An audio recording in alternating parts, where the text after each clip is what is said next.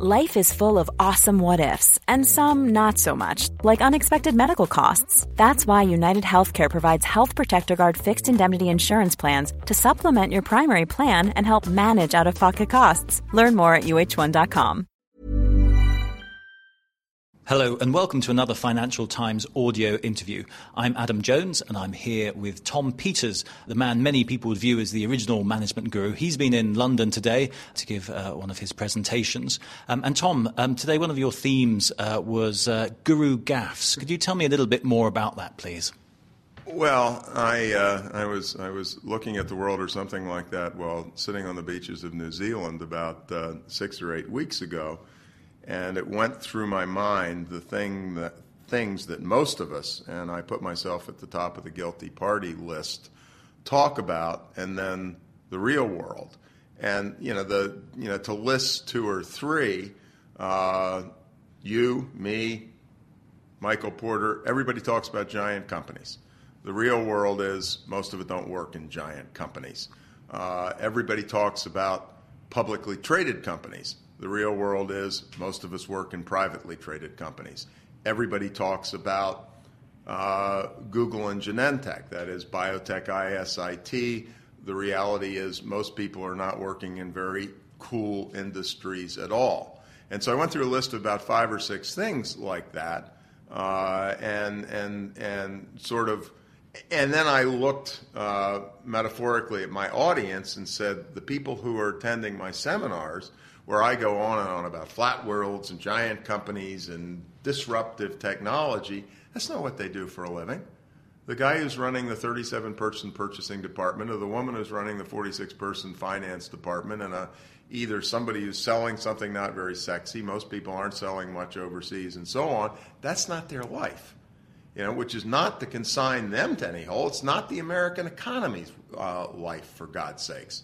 It is the smaller enterprises, the middle-sized enterprises that, regardless, are really the backbone. I mean, my favorite example, which I like to trot out again and again and again, is the German Mittelstand, the middle-sized companies. I mean, in the world of the United States, China, and Japan, what the hell is Germany doing being the number one exporter?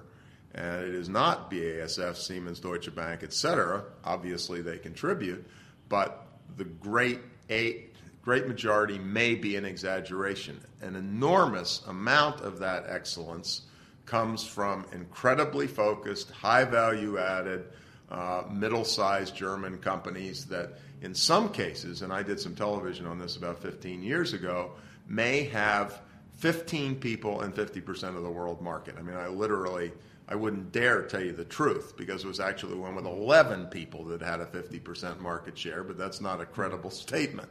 But I mean, it's that, if you ever watch on the tube or YouTube or whatever, the making of a movie and you see these insanely complex boom cameras that can go anywhere and leap and turn upside down. It's a German company that owns about 60% of that market. I mean, that's a classic. Mm-hmm. But who's ever heard of them? Yeah. When was the last time you wrote about them? When was the last time Business Week wrote about them? And the answer is they are below all of our radars, and relative to your original question, including the so-called all-seeing, all-knowing management gurus, which of course we've all known as a bunch of bunk since the beginning. And what kind of lessons can one learn from these companies then? Well, one lesson, which is fairly true over here and very true in the United States, is there are actually more companies than GE in the world. Well, what you learn is to not be mesmerized by all the very sexy stuff.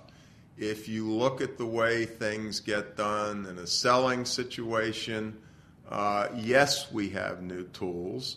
On the other side of the coin, it's fundamentally a human entity today is the same as a human entity when the Magna Carta was being signed or the Declaration of Independence was being written or what have you.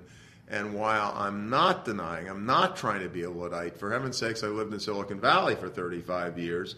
But at some level, we're so caught up in the sexy stuff that we forget about what life is all about. I was in Melbourne a couple of years ago, and I ran this company which I fell instantly in love with. It's called Jim's Group. And this guy was getting a PhD, and he didn't have any money like all PhD students, and he liked to cut people's lawns, and so he founded a company called Jim's Mowing, which today is a 2,700 franchise company, which does all the stuff that you and I and our spouses don't want to do. And there's a lot more at some level. There's a lot, if you looked at the entire British GDP or the American GDP or the Australian GDP, there are a hell of a lot more people walking dogs than writing code for Google.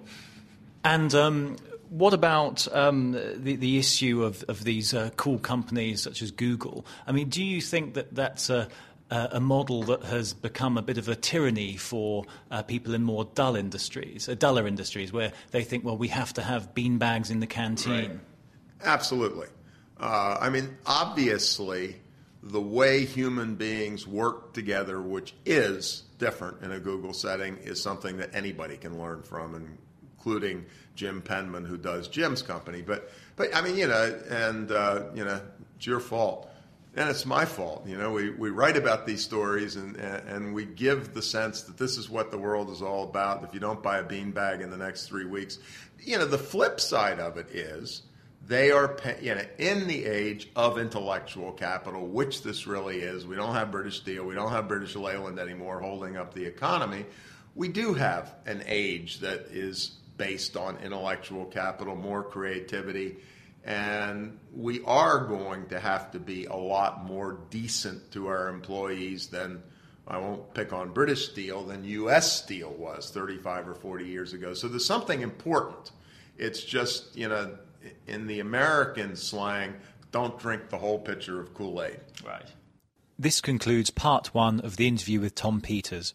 In part 2, he discusses In Search of Excellence, the best-selling 1980s management book he co-authored with Robert Waterman.